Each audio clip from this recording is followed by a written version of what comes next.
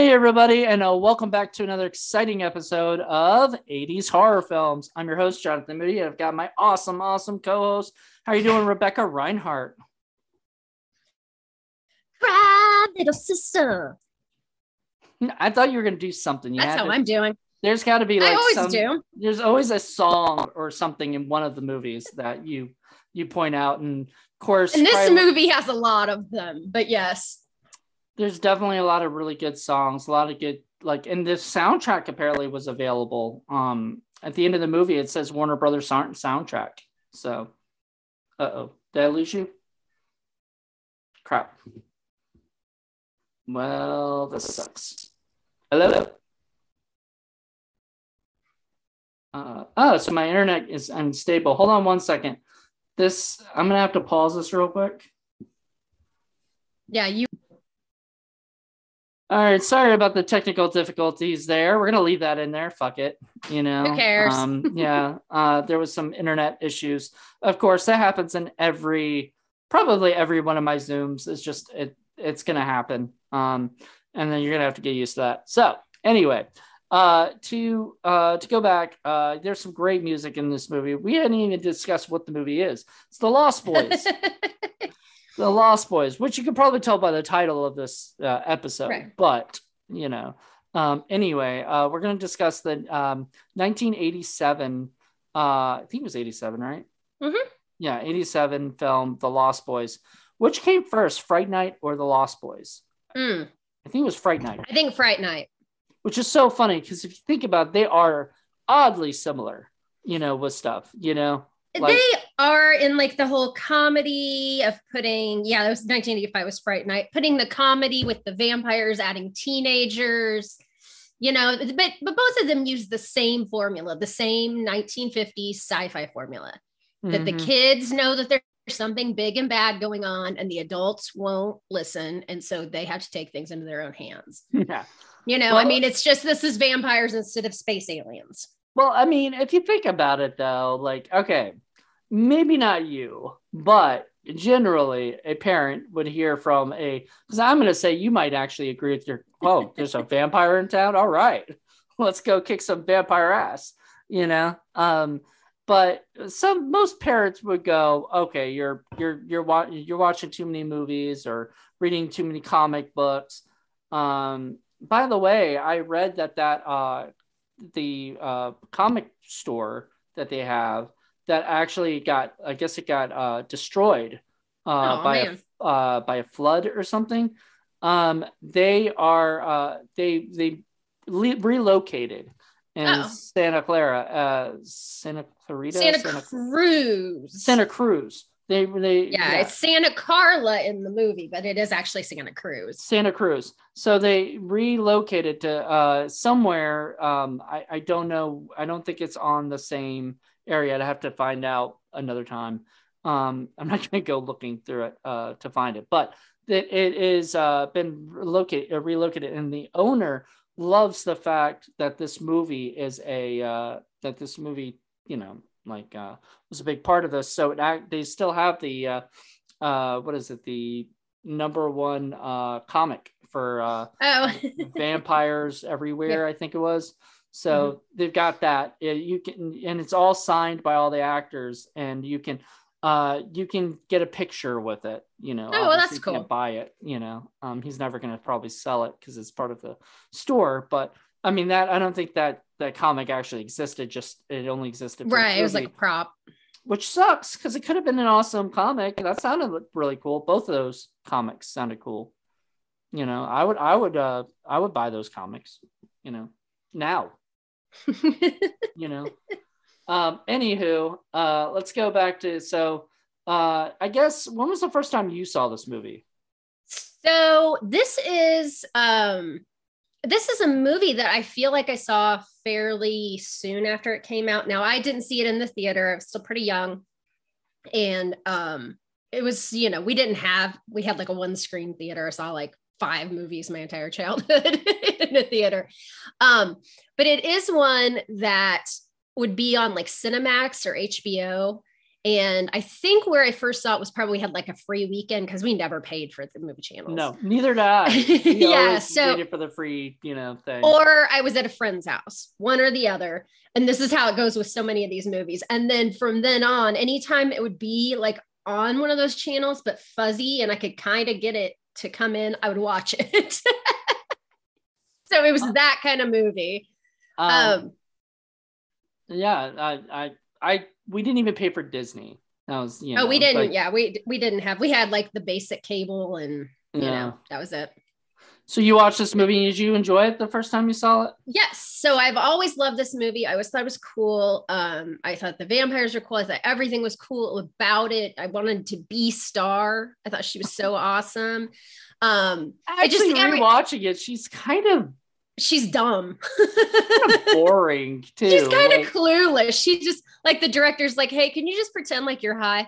Yeah, okay. She's always high. I love Jamie Gertz though. I love her. I do she's too. Great in everything I've seen, but she is so funny. Like when she's like, my name is Star, and she's like talking to him, and then he's like, my name is Michael. She's like, I like Michael. Michael.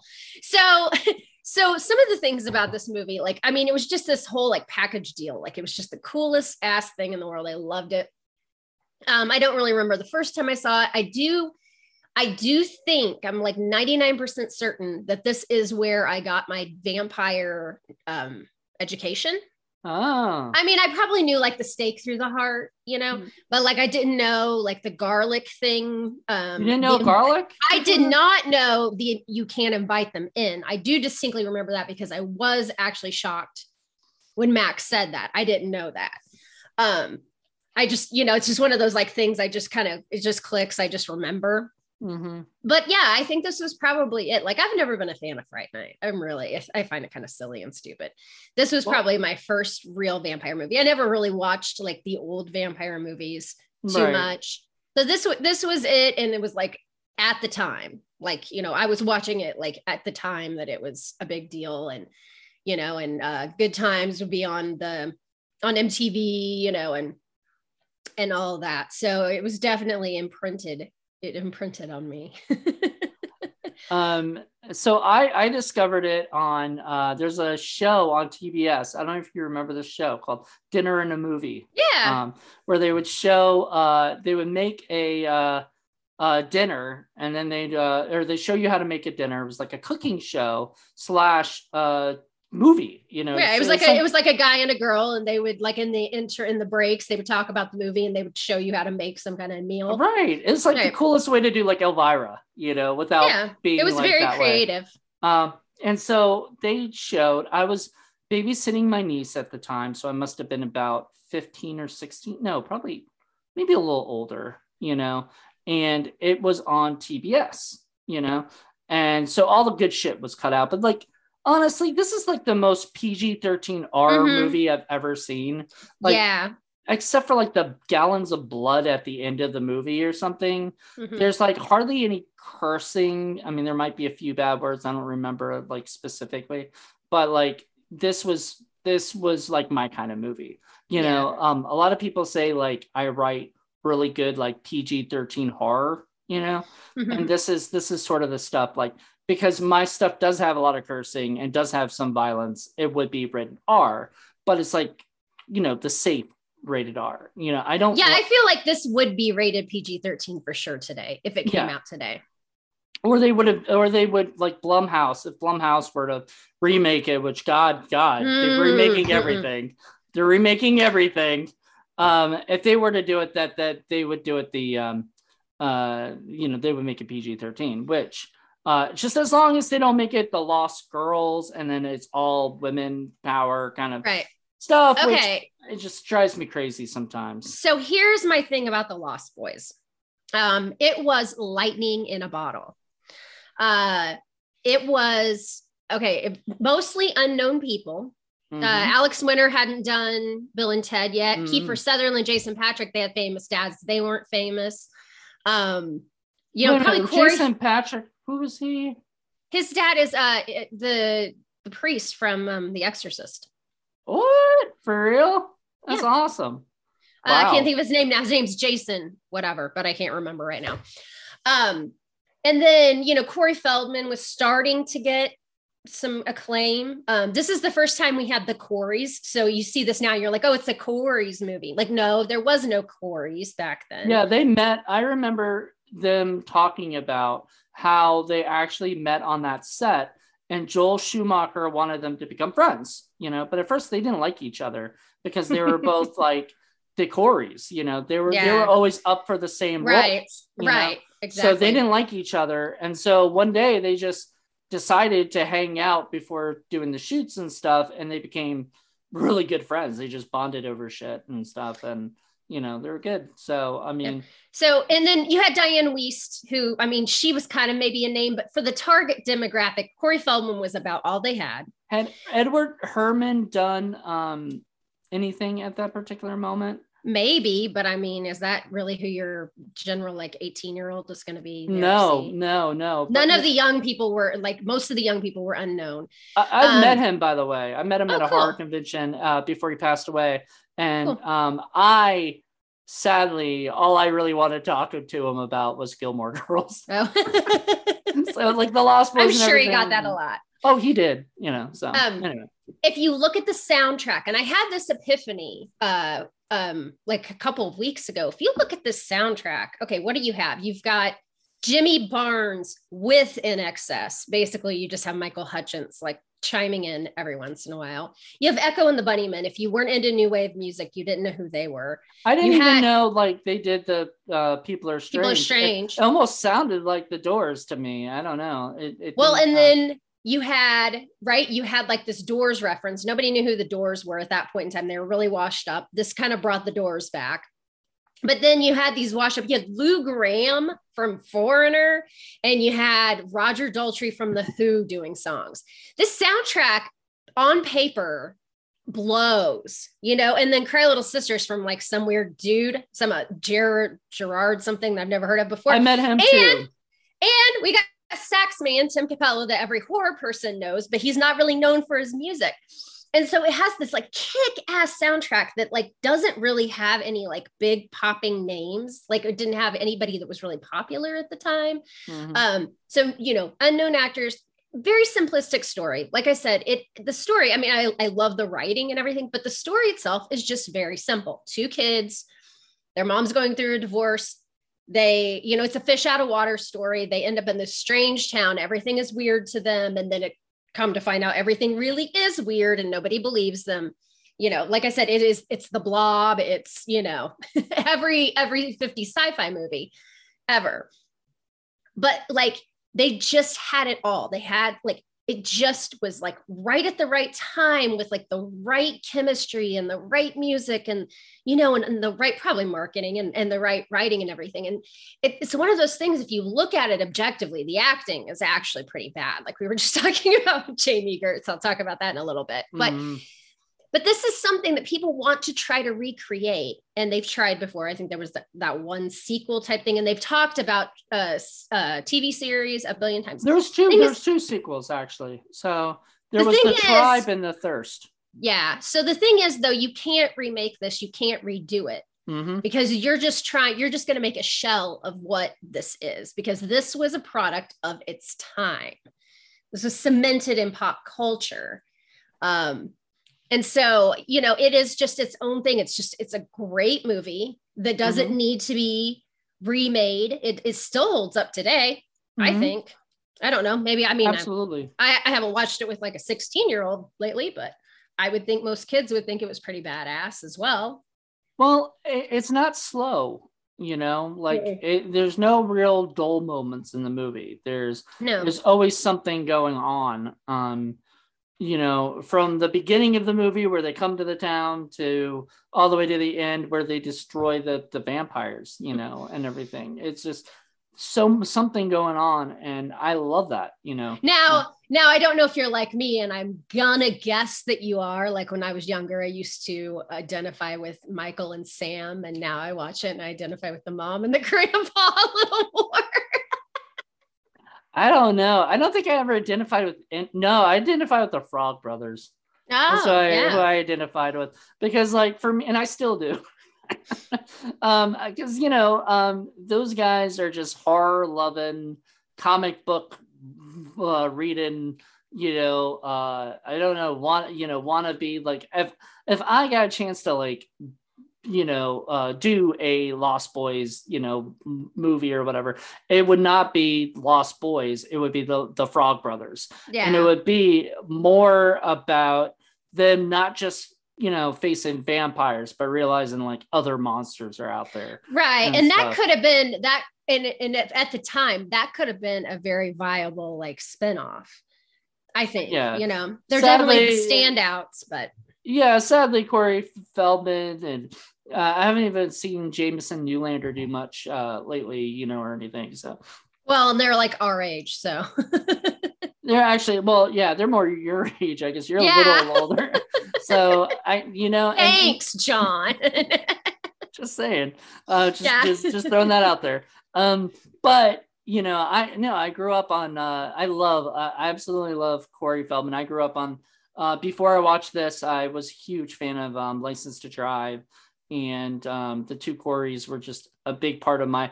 I remember I rented Blown Away. Have you ever seen that movie? It stars Corey Haim, Corey Feldman, and fucking Nicole Eggert, and she gets naked in that movie, and it's like the craziest like. It's like the two Coreys and Charles in Charge in one movie. Like, how can I? And she's naked. Like, oh my God, should I be watching this? Like, oh my goodness. But it was awesome. Like, it was such a, those guys had a big part. And then unfortunately, Corey Haim passed away. Yeah. And he was, I think, a part of the third Lost Boys movie. I never saw the sequels, but I will tell you, I literally just bought the Tribe, so I got the second one. Yeah, and I may watch that. Soon because I've never seen it. So. Yeah, I'm just not. There are certain things I don't like to be poo-poo on stuff before I watch it, but it's just something that I don't want to like. I don't want to ruin my fond memories. But it won't ruin anything because it's it will because thing. I'll just be going, why did they do this? Why? Because again, the story is so simplistic that anybody could take that story and make it anything. Mm-hmm. And just call it whatever you want, but they want the name because it's easier to market a movie that already has a name. And they brought back Corey Feldman and Jameson Newlander in the second one. So, it did have a tie-in. But the only thing I'm like wondering about is I guess there's more vampires at the end, right? Like there's supposedly more vampires. Oh, right. Because the grandpa's not upset that there are 7 teenage vampires running around his town. Yeah, he said like I can't stomach all the damn vampires. So there's like. So, that sets up like there could have been a sequel back then, or whatever. Right. I guess this movie didn't do well enough that Warner Brothers, felt like it needed a sequel, which kind of sucks because out of all like Warner Brothers properties, this could have been something that really, had taken off. But then again, I guess everybody kind of went on their own way and and they killed off, like everybody but just like the core, like the family and stuff. And like would it really be as cool? Like what are they gonna do? Like what are Sam and Michael gonna become like the Frog Brothers or whatever? There are ways they could have done it, but I think it's good. I think it's good to make it just a standalone. Well, the beauty of the vampire like lore and the vampire stories is you said you didn't really watch many vampire movies probably till much later in life, but one of the greatest things about like Dracula is how many times has Dracula just been resurrected, Oh, right. So right. so any of the Lost Boys could be just brought back to life, and then they could be the head vampire and start their own new Lost Boys. Oh yeah. Well, you see, I've got a Friday the 13th Part 2 poster behind me. Clearly, I'm okay with just like people getting resurrected, inexplicably resurrecting characters. Yeah. Well, there you go. So have you met any of the Lost Boys? I've not met anybody from the cast. So I was lucky enough to go to a horror convention, and it's called Blood at the Beach. It's no longer it hasn't been around for a while, but in 2012 or so, they had a Lost Boys reunion. So I was super excited, and I went to my room at the hotel, and I put all my stuff down and went downstairs, and I'm going downstairs to go check out the convention, and I'm in the elevator with some guy, and I'm chatting with them, and I'm like, "Oh, so are you here for the horror convention?" And he looked like a normal guy I didn't know, and he was like, "Oh yeah, I'm one of the guests." I'm like, "Oh, cool. What's your name?" And he goes, "Billy Worth." And I was like, "From the Lost Boys?" Okay, awesome. Like, I was just like, I was awestruck at like that, because he doesn't look like Billy Worth from, from the movie. Like, he didn't look Right. like I couldn't tell he was the same guy, but it was really cool. We chatted, and I told him I was a huge Lost Boys fan and couldn't wait to see him out there, signing stuff or whatever. Never didn't get a picture with him in the elevator. That'd be weird. Be like, "Hey, can we get a picture in this elevator?" Yeah. I I mean, that's wonder how if they make a anybody's ever living. done that. Oh, I'm sure. Yeah. But anyway, yeah. So I got to meet him, and the other ones were around, but I didn't have enough money to like buy all their autographs and take pictures with them. Probably would have only taken pictures. I autographs to me are okay, but I'd rather actually like commemorate it with a picture, personally. Anyway, Right. yeah. So sad. But they'll be at many other conventions, I'm sure. So if you get a chance to meet them, who knows? At some point you might run into them. Probably. Sadly, we won't be able to see Brooks McCarter because he passed away. No. He was the twisted sister looking one, is what they called him in that movie. Which let's go to a little bit lighter subject instead of the dead people from this movie. It goes to the one-liners that were in this. So we had like the twisted sister, we have Eddie Munster, the blood-sucking Brady Bunch.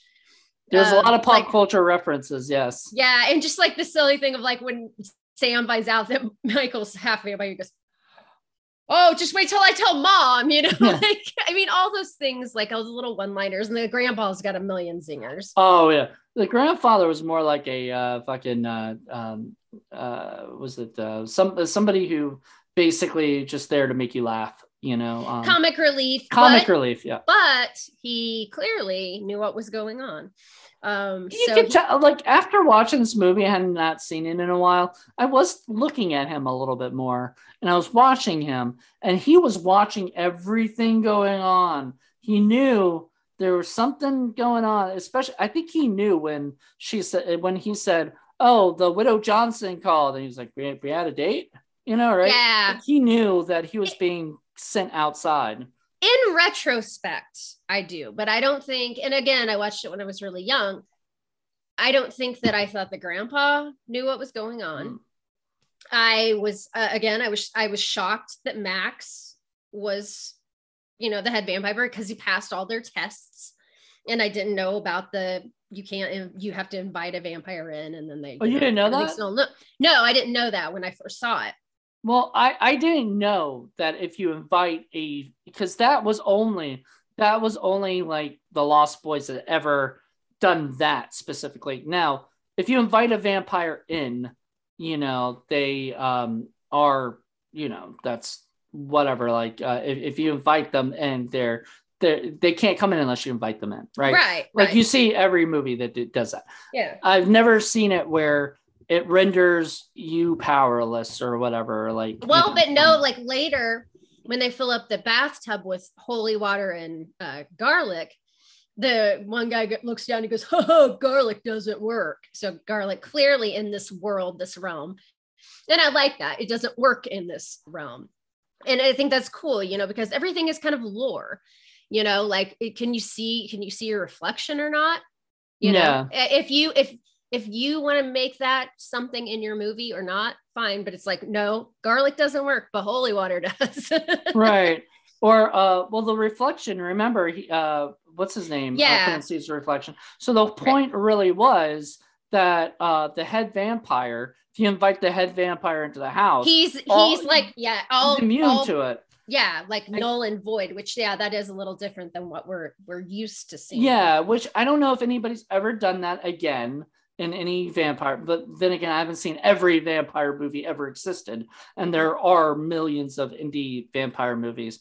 Most of them, I mean, I'm not gonna lie, most of them are just people with like fake, fangs in their mouth, and they are not that great. But still, some of those things are like fun. Still watch, how bad they are, or whatever. So what we do for Indie Film Cafe. But these guys, that's the other thing too. They were all very good looking vampires, which, is kind of, it's changed since then, but that was always the thing, that the vampire was handsome and debonair and everything. And then it went to, okay, let's take it to the 80s and let's make him, cool and good looking and, like sexually attractive for like younger people. And that's where I think that's where it really, I think that was the uniqueness that it brought, that maybe we take it for granted now because the teenage vampires are everywhere. Yeah. Well, I was going to say Twilight did wonders for teenage vampires. God, I'm just glad, because I always see the meme or whatever that has like the Lost Boys, and then it says like these vampires don't sparkle. Or whatever. And so I always laugh because I don't know, they blow up, they if sunlight hits them, they burn, and stuff. Which, okay, so let's talk about this real quick. So I guess you have to kill somebody, have your first kill before you can like completely turn. Is that the so that's their thing. Like a lot of times it's, you have to be bitten by the vampire and then you have to suck the vampire's blood, right? That's kind of the traditional thing. But on this one, you get bitten by the vampire and you start turning, but you don't turn all the way until you have your first kill, which actually makes a lot more sense.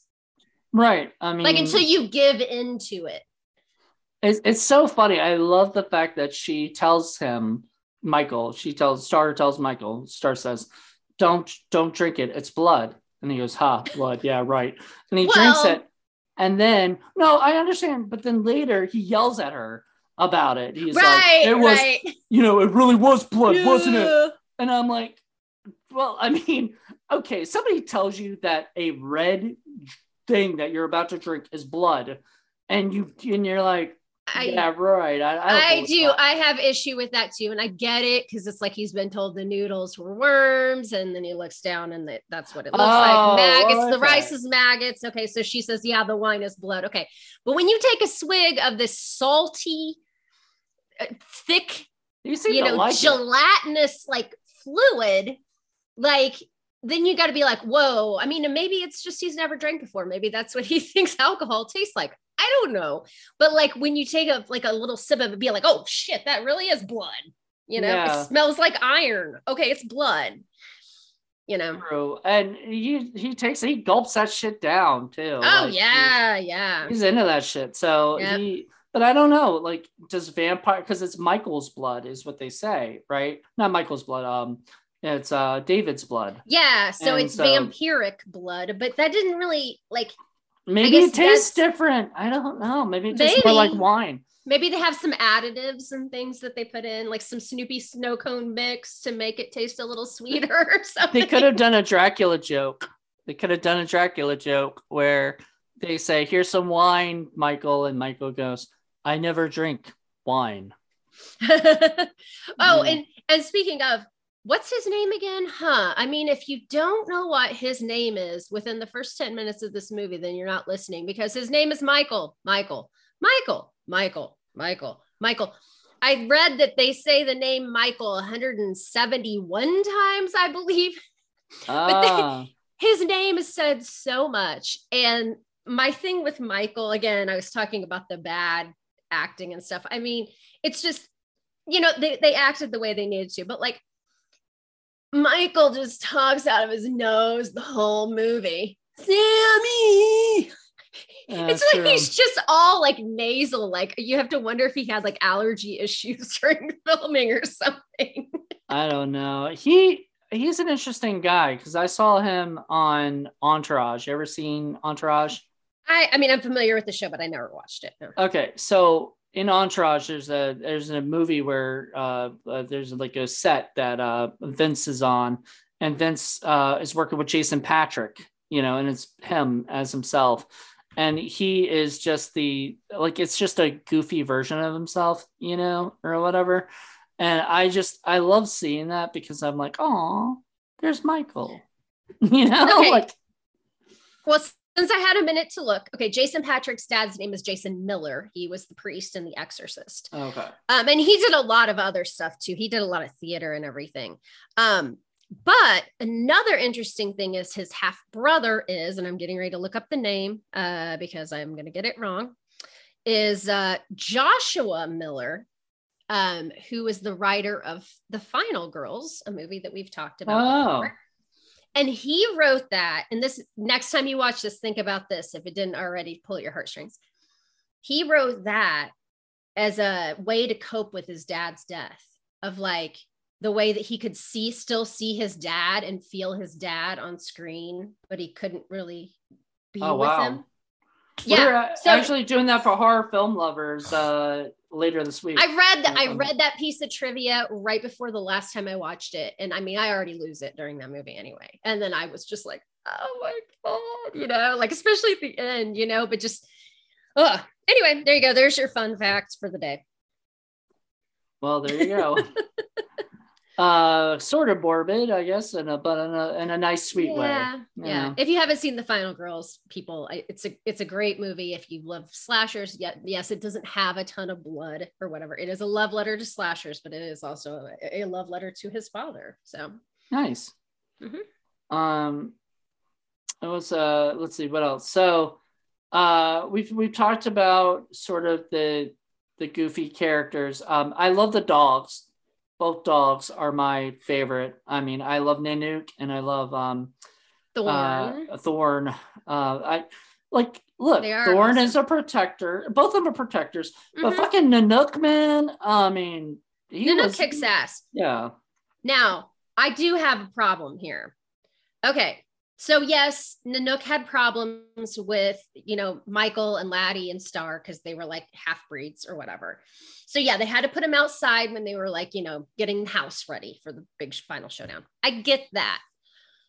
But you don't tie your dog up right at the front porch. Why did Sammy tie him up all the way down at like the road? And then once he's going to get him, it's like, just take the collar off the dog. Like, I mean, I still stress about that, is you can like hear them coming, and he's trying to get the dog collar off. You know why they did that? Because it stresses me out. That's why they did movie. Yeah, because a movie. They needed the run of them going, they're coming. And then, have to run. Right. Up and, just figure everything out. The POV kind of like, oh, yeah, I mean, it's a great effect, but I really hate Sam for doing that to his dog. I mean, no, I got that too. It was stressing me out because I've seen the movie a million times, and I know, and it still stresses me out. Like he's not gonna make it. Yeah, I keep thinking like I'm watching like an alternate cut or something that I don't want to see, because at the end of the movie, everybody, spoiler alert, but the dog lives. Yes. All the dogs live. I don't know. I kind of feel bad for Thorn now. Who's going to take care of Thorn? I don't know. I mean, maybe he just runs off to another little vampire. I mean, we've established that, yes, there are probably other little vampire cliques. You can probably find one. But speaking of Sammy, I have a question. Sammy, whatever. Like, they play on his naivety a lot in this movie. He's scared of things, he's still kind of scared of like, the boogeyman and, horror and whatnot. And he's like, he does like really childish things, like when he's in the bathtub with the bubble bath and singing the little song, and like, that was a funny scene though. It's very cute. But the thing is, I don't feel that Sam's character's actions match the actor and character's age. And like, I always have a hard time wrapping my head around it. Now I do feel like maybe he's at that, like that middle ground, that tween years where you want to play with Barbies, but you like Friday the 13th. but it's just weird. I feel like he acts like a little kid a lot. So What do you think? you do realize, like, originally this movie was Richard Donner was going to direct it, right? It was not, I don't even know if it was called The Lost Boys at the time or whatnot, but the movie was was going to be Goonies for vampires. So it was going to be a group of kids who had a group of like 12-year-old kids, probably all, it probably would have been Corey Feldman, Yeah. would have been probably, maybe Jameson Newlander would have been involved. Probably not, though. It'd probably been like River Phoenix, and it would have been like Stand By Me, with like, right. and all that stuff. So it would have been all those kids are fighting or fighting vampires in the town, right? However, the studio and Richard Donner, I believe, just disagreed on the tone and the feel or whatever. And so they called in Joel Schumacher. And if you notice, Richard Donner still produced it. He said he was going to go on, and I think he went on to do like another movie or whatever at the time. I don't know which one. A million other things that made him loads of money. So yeah. He he did that. So Richard Donner produced the movie, let Joel Schumacher take over. And when Joel Schumacher took over, he said, I don't want them to be like, there could be a couple young kids in the movie, but I want this to be centered around teenagers, because teenagers at that time were the moneymakers. They were the ones going to the movies. They were the ones that people, like the kids would, unless they made a PG. How do you make a PG horror movie, really? Right.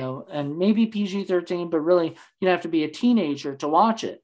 So they said, if we're gonna go, get a teenagers, we might as well go full hard R, and we're gonna make a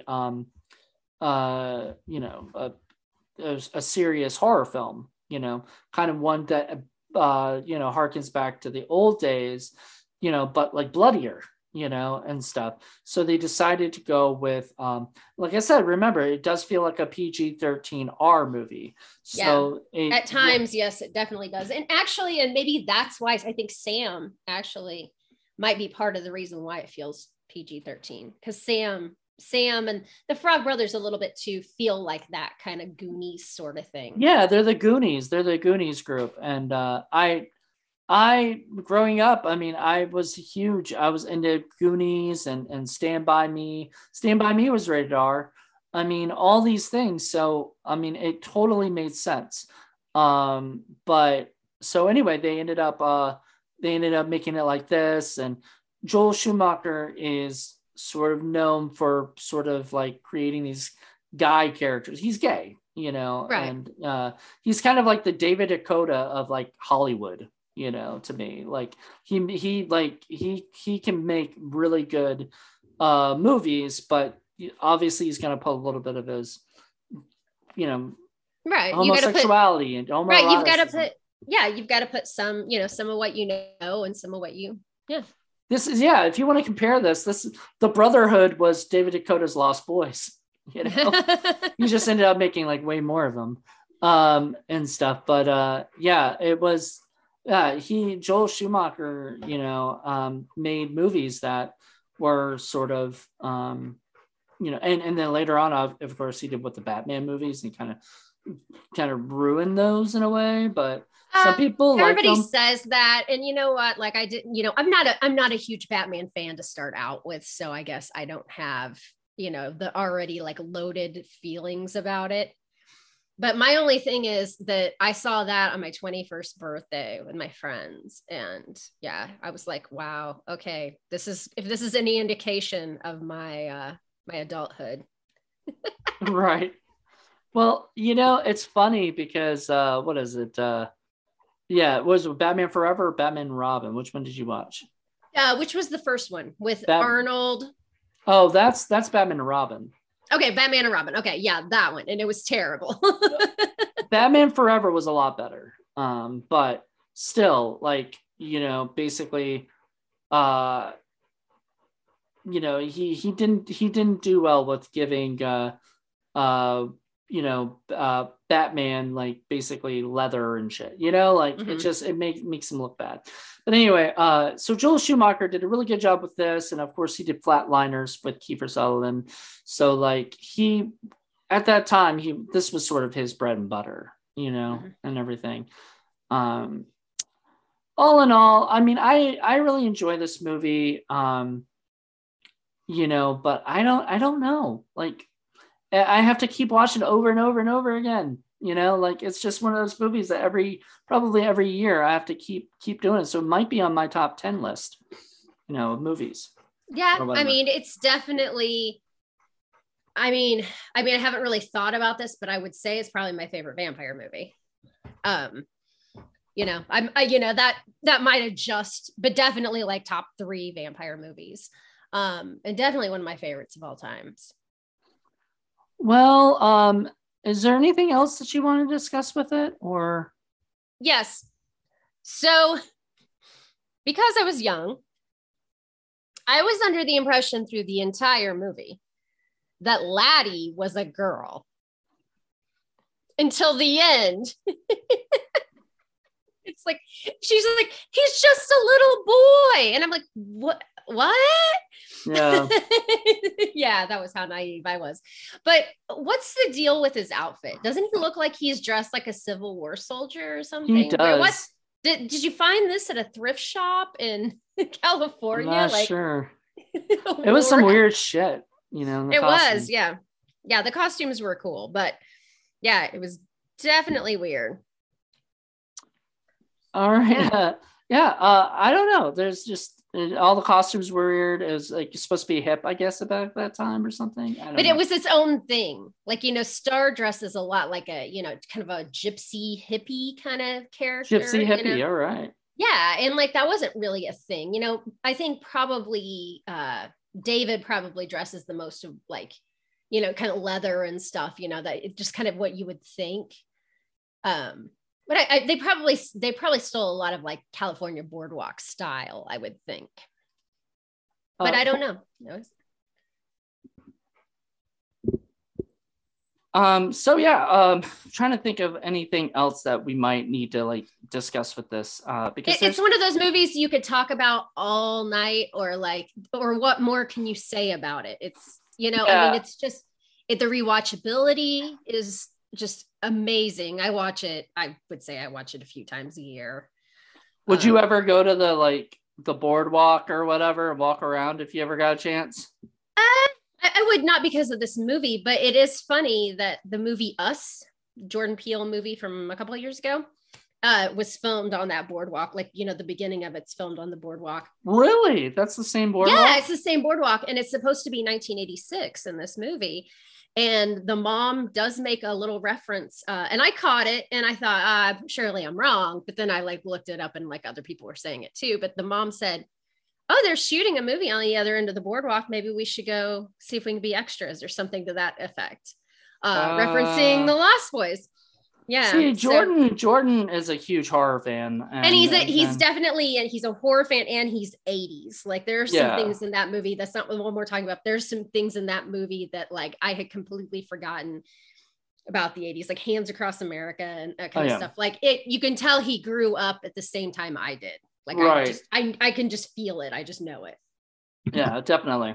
I like I said, the rewatchability factor, not many movies can pass that, especially these days. Like there's so many movies I don't want to rewatch. Like I'm like, okay, I've seen that. That's cool. You know? And this one, I just like, if it's on TV, I've got to watch it, I have that, and I have that fondness and that memory of watching it at my sister's house.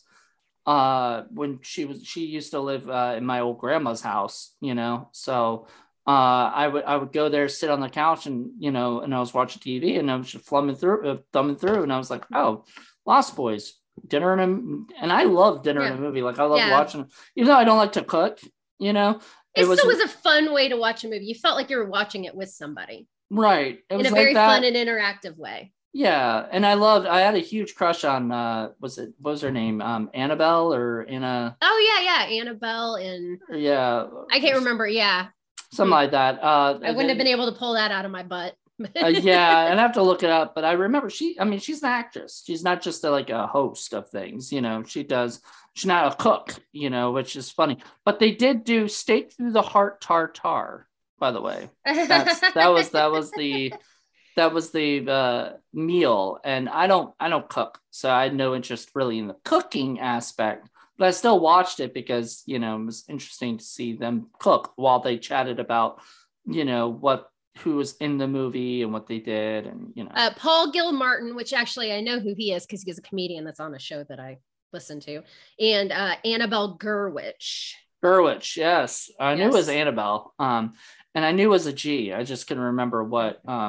But she was fantastic, and he was too. Like they had a good chemistry together as as co-hosts and everything. So I would love to meet them one day. But the funny thing is, I don't remember any other.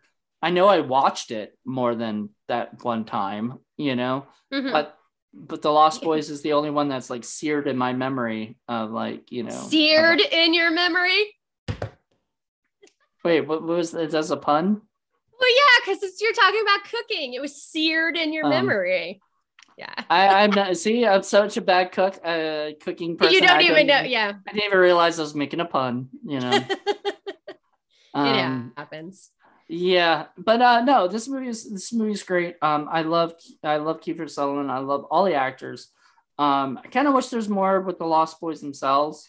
Yeah, but I mean, we don't know anything about any of them, including Star and Laddie. I mean, Laddie, the most we know about Laddie is we see his like missing picture on that milk carton, but I mean, we don't know really anything about them.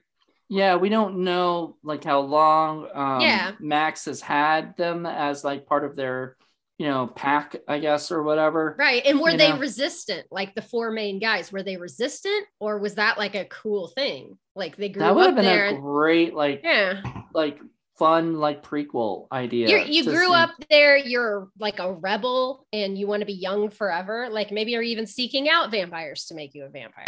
It could be taking place like in the 70s or something, or whatever, where or even further if you wanted to, but I would try to do like 70s or 60s, and but that's got to be a weird thing, like Max runs electronics store, right? Video store, yeah. It was a video store, I guess video rental place or something. Yeah, that's what it looked like. It had had a lot of neon lights. A lot. I don't remember seeing any tapes specifically, but I'm sure they were there.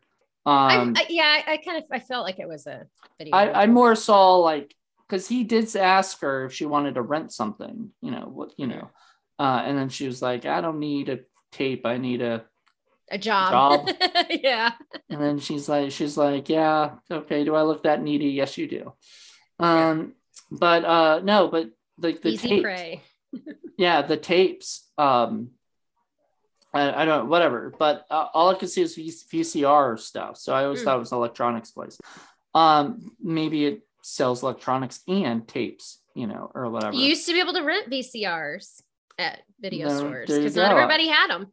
We were those types of people. When you rented video. Oh man, I was lucky. Yeah. I had a family that could afford to get a. We had a VHS, and then we had a DVD in like the late 90s, like it was 98.